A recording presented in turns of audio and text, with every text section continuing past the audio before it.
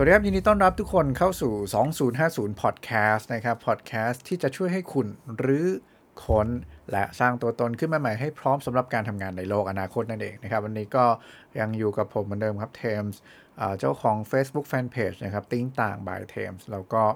2050 Podcast นะก็วันนี้นะครับเรื่องเรายังอยู่กันในเรื่องของ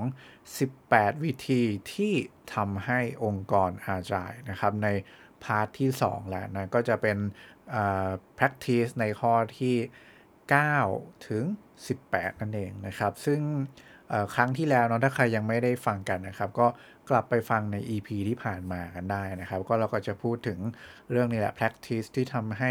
องค์กรเนี่ยมีความคล่องตัวในการทำงานมากขึ้นสามารถทำการเรียนรู้นะครับแล้วก็ปรับปรุงตัวให้สอดคล้องกับโลกของการทำงานโลกของธุรกิจที่มันเปลี่ยนไปหรือว่าการสร้าง innovation ให้รวดเร็วแล้วก็ตอบโจทย์ลูกค้าได้มากขึ้นนั่นเองนะครับก็ลองไปฟังกันดูนะวันนี้เรามาอยู่ในพาร์ทที่2กันแล้วนะครับโอเคนะเรามาต่อกันเลยนะครับเพื่อไม่เป็นการเสียเวลานะครับสำหรับ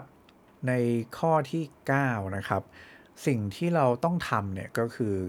เขาเรียกว่า performance orientation หมายความว่าอะไรครับหมายความว่าสมมุติว่าเราเป็นคนทำงานเนาะแล้วก็เวลาเราไปทำงานในทีมเนี่ยนะครับหรือว่ายูนิตใดยูนิตหนึ่งเนี่ยนะครับซึ่งโอเคละทีมที่เราไปทำงานเนี่ยแน่นอนพอเป็นอาจายเนี่ยมันจะเป็น cross functional team ถูกไหมครับมันจะมีการพูดง่ายๆคือคุณทำ end to end ทุกอย่างตั้งแต่ต้นจนจบนะครับเพื่อที่จะส่งมอบผลลัพธ์ให้ได้อย่างเงี้ยนะครับเพราะฉะนั้นเนี่ยไม่ว่าคุณจะอยู่ในฐานะ role อะไรในทีมนั้นน่ะคุณจะต้องมี performance metrics แบบเดียวกัน มีตัววัดผลแบบเดียวกัน คือเป็น performance ของทีม incentive แบบเดียวกันนะครับ คุณทีมทำสำเร็จคุณก็ได้ incentive ทีมล้มเหลวทั้งทีมได้ได้รับผลแบบนั้นนะเป็นวัด performance ตัวเดียวกันหมดเลยนะครับ เพราะฉะนั้นอันเนี้ยเลยเป็นสิ่งที่สำคัญมากว่าเฮ้ยพอเราถือ performance metrics ตัวเดียวกันแล้วเนี่ยมันเลยมีความสำคัญมากที่คนในทีมจะต้องมีความช่วยเหลือกันตลอดไม่ใช่เกี่ยงว่านี่คืองานฉันเท่านั้นนี่คืองานคุณเท่านั้นฉันอยู่ในเก่งเรื่องนี้ฉันทำแต่เรื่องนี้อันนี้อาจจะไม่ใช่แหละนะครับเราจะต้องมาดูว่าเราทำไงให้ as a team เรา move ไปข้างหน้าได้ไวมากยิ่งขึ้นทำงานได้ตอบโจทย์มากยิ่งขึ้นมีการคอยให้ feedback คอยพัฒนาคอยปรับปรุงทีมให้เติบโตให้มี progress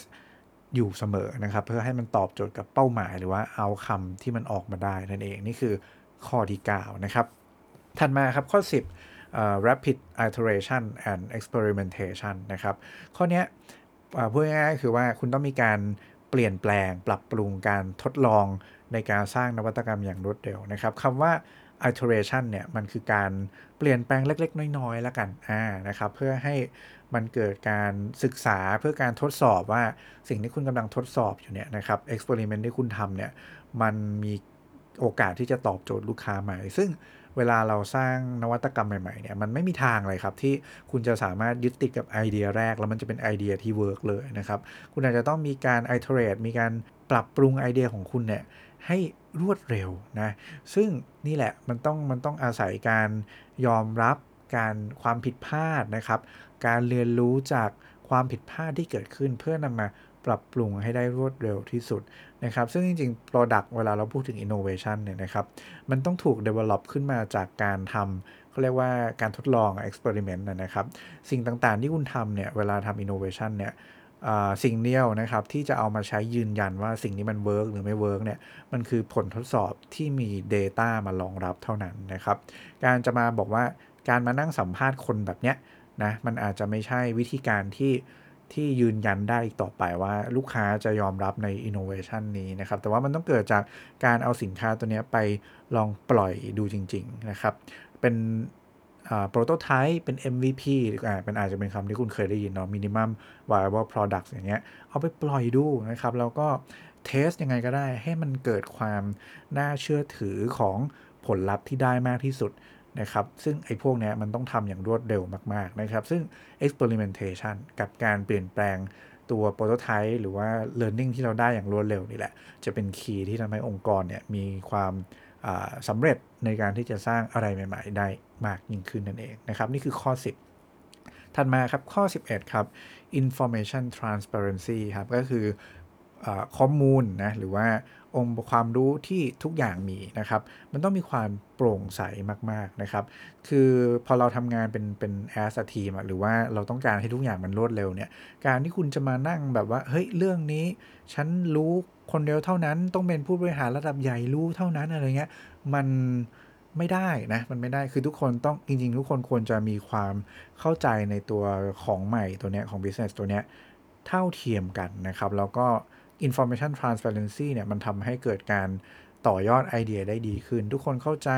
product เข้าใจลูกค้าเข้าใจสถานการณ์การเงินอย่างเงี้ยสมมติคุณลองทำของใหม่แล้วโอ้โหการเงินมันไม่ค่อยเวิร์กเลยเนี่ยคุณจะมานั่งปิดพนักงานทำไมนะครับอะไรแบบเนี้ยคือเราก็ต้องทำให้ information เหล่านี้มันถึงทุกคนแบบที่มันควรจะเป็นนะครับแล้วก็การที่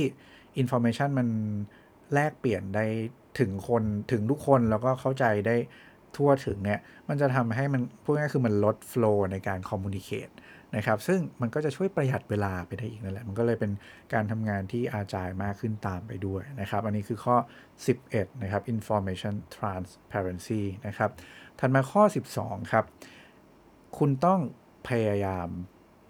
ฝังสิ่งที่เรียกว่าการเรียนรู้อย่างไม่จบไม่สิ้นนะอย่างต่อเนื่องหรือว่าคุณอาจจะเคยได้ยินคำว่า lifelong learner นะครับคือคุณต้องฝังไอ้สิ่งพวกนี้ลงไปในคนของคุณให้ได้นะครับเพราะอย่างที่บอกในสิ่งที่เรากำลังเข้าไปเจอหรือเข้าไปทำในการสร้างสิ่งใหม่ให้กับองค์กรเนี่ยคือมันเป็นสิ่งที่เราไม่รู้เราก็อะไรก็แล้วแต่ที่เราทำเนี่ยครับมันจะเปลี่ยนไหวมากเพราะฉะนั้นเนี่ยถ้าคุณไม่ได้มีความอยากที่จะเรียนรู้สิ่งใหม่เป็นพื้นฐานอยู่แล้วหรือคิดว่าการเรียนรู้สิ่งใหม่เป็นสิ่งจำเป็นสำหรับการทำงานในโลกยุคใหม่เนี่ยเราจะทำงานในการสร้างสิ่งใหม่ได้ยากมากๆเพราะว่ามันคือการกระโดดเข้าไปสู่สิ่งที่เราไม่รู้เลยinto the unknown อย่างเงี้ยนะครับซึ่งการที่ทำให้คนเนี่ยมีความสามารถเรื่องของความพยายามที่จะเรียนรู้สิ่งใหม่อย่างต่อเนื่องได้เนี่ยนะครับนี่คือเครื่องมือที่ผมว่ารู้สึกว่าสำคัญที่สุดเลยที่จะทำให้การขับเคลื่อนองค์กรใหม่ๆเนี่ยที่เป็นแบบทีมใหม่ๆไปอะไรเงี้ยไปข้างหน้าเนี่ยมันหมุนได้ไม่จบสิ้นเพราะว่าจริงๆแล้ว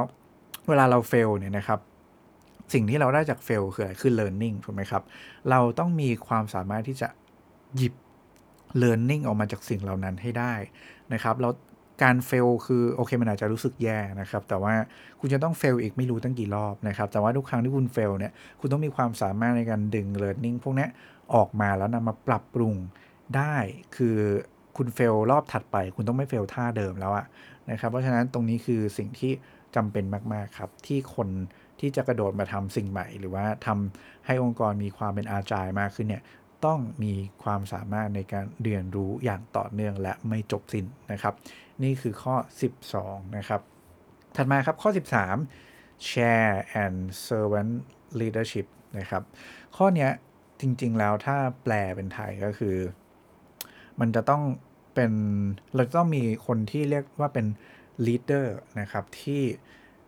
คอยเป็นห่วงคนอื่นคอยใส่ใจคนอื่น servant leadership นี่ฟังดูเหมือนแบบเป็นผู้รับใช้เนอะนะครับแต่ว่าคุณอาจจะเคยได้ยินคำนี้ครับคำว่า scrum master นะครับ scrum master คืออะไร scrum master ก็เป็นจริงๆก็คือ servant leadership และเป็นคนที่คอยอยู่เบื้องหลังนะครับคอย support ทุกคน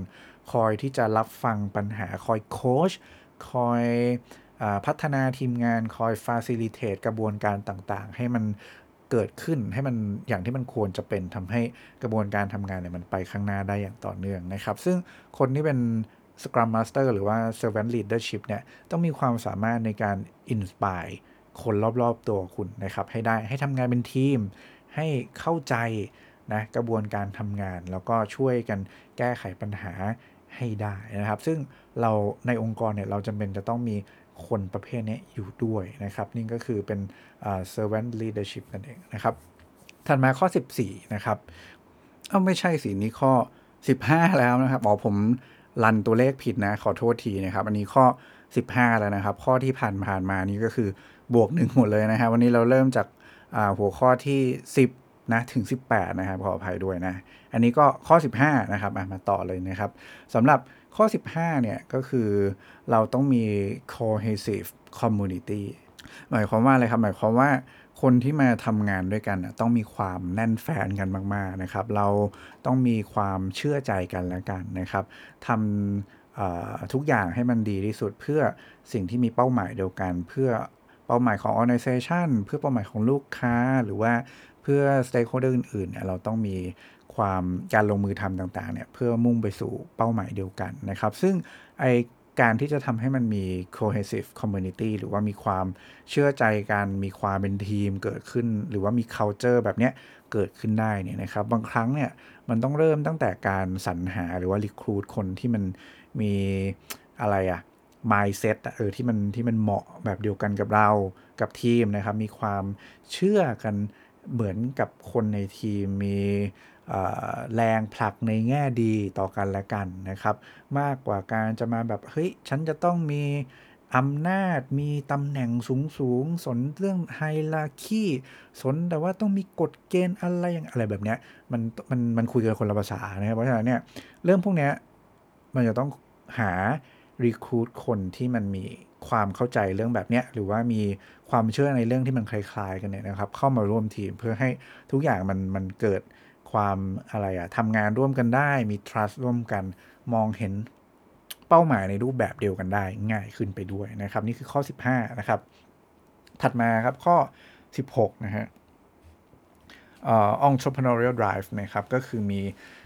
แรงขับดันในแบบที่เป็นเหมือนผู้ประกอบการผู้ประกอบการนี้คิดยังไงครับคือคงไม่ใช่คนที่ทำงานไปแบบเรื่อยๆเฉยๆวันๆนะเนาะทุกอย่างมันต้องเป็นแบบการมองเหมือนมองทุกอย่างเป็นธุรกิจนะครับมองเห็นโอกาสทำไงให้ตอบโจทย์ลูกค้าพัฒนาตัวเองสม่ำเสมอมีพยายามหา knowledge เพิ่มสกิลต่างๆทำให้งานในทุกๆวันที่เป็น daily routine work อะไรก็แล้วแต่เนี่ยมันดีขึ้นมันเติบโตขึ้นมันทำได้ง่ายขึ้นอะไรเงี้ยคือคุณต้องมี sense of entrepreneurial นะครับอยู่กับตัวเองเสมอนะครับแล้วก็มีสำคัญเลยคือต้องมี passion ในการทำงานแล้วก็คาดหวังผลลัพธ์ที่มันดีนะครับพยายามสร้างผลลัพธ์ที่มันดีคือคิดง่ายๆว่าสิ่งที่คุณทำมันเหมือนคุณสร้างธุรกิจของตัวเองนะครับแล้วคุณจะทำไงกับธุรกิจของตัวเองล่ะถ้ามันเป็นของคุณจริงๆเนี่ยอันเนี้ยคือวิธีคิดแบบผู้ประกอบการนะครับคือคนที่จะมาทำงานตรงเนี้ยต้องคิดแบบนี้ให้ได้นะครับนี่คือข้อ16นะครับถัดมาครับข้อ17นะครับ role mobility หมายความว่าอะไรครับหมายความว่าเราต้องสามารถที่จะเปลี่ยนแปลงนะครับ move role ของตัวเองในการทำงานไม่ว่าคุณจะไปทำงานเป็นโรอื่นหรือว่าไปอยู่ทีมอื่นอะไรเงี้ยก็ได้นะครับตามความต้องการหรือว่าตามเป้าหมายในการที่จะพัฒนาตัวเองของคุณนะครับซึ่งเป้าหมายในการพัฒนาตัวเองของคุณเนี่ยอาจจะเป็นเรื่องของความรู้นะอาจจะเป็นเรื่องของทักษะหรือว่าต้องการสร้างเน็ตเวิร์กอะไรบางอย่างไปสร้างเน็ตเวิร์กกับคนอีกกลุ่มหนึ่งก็อาจจะมีความเป็นไปได้นะครับซึ่งเนี่ยมันต้องมีความยืดหยุ่นในการ move ตำแหน่งหรือว่า move คนจากที่หนึ่งไปที่หนึ่งได้นะครับซึ่งเรื่องนี้มันสอดคล้องกับเรื่องอะไรรู้ไหมมันสอดคล้องกับเรื่องที่เทมเล่าไปตอนแรกนะครับว่าจริงๆแล้วเนี่ยคนเนี่ยก็จริงๆนับเป็น resource แบบหนึ่งแล้วกันซึ่งองค์กรที่เป็น agile เนี่ยแน่นอนครับว่ามันต้องมี flexibility ในการที่จะallocate resource เนี่ยให้ไปตามเป้าหมายที่มันควรจะเป็นได้เพราะฉะนั้นเนี่ยคนเหล่านี้ก็ต้องเขาเรียกอะไรอยากมีความเราสามารถเปลี่ยนแปลงได้นะครับแล้วก็ถ้าเขาอยากจะทดลองทำตรงไหนยังไงอะไรเงี้ยเราคุยกันได้นะครับเพราะว่าคุณต้องไม่ลืมว่าเวลาองค์กรมันอาจายมัน flat ถูกไหมเพราะฉะนั้นเป้าของคนเนี่ยจากที่ฉันจะเติบโตในตำแหน่งที่มันสูงขึ้นอะไรเงี้ยเช่นแบบ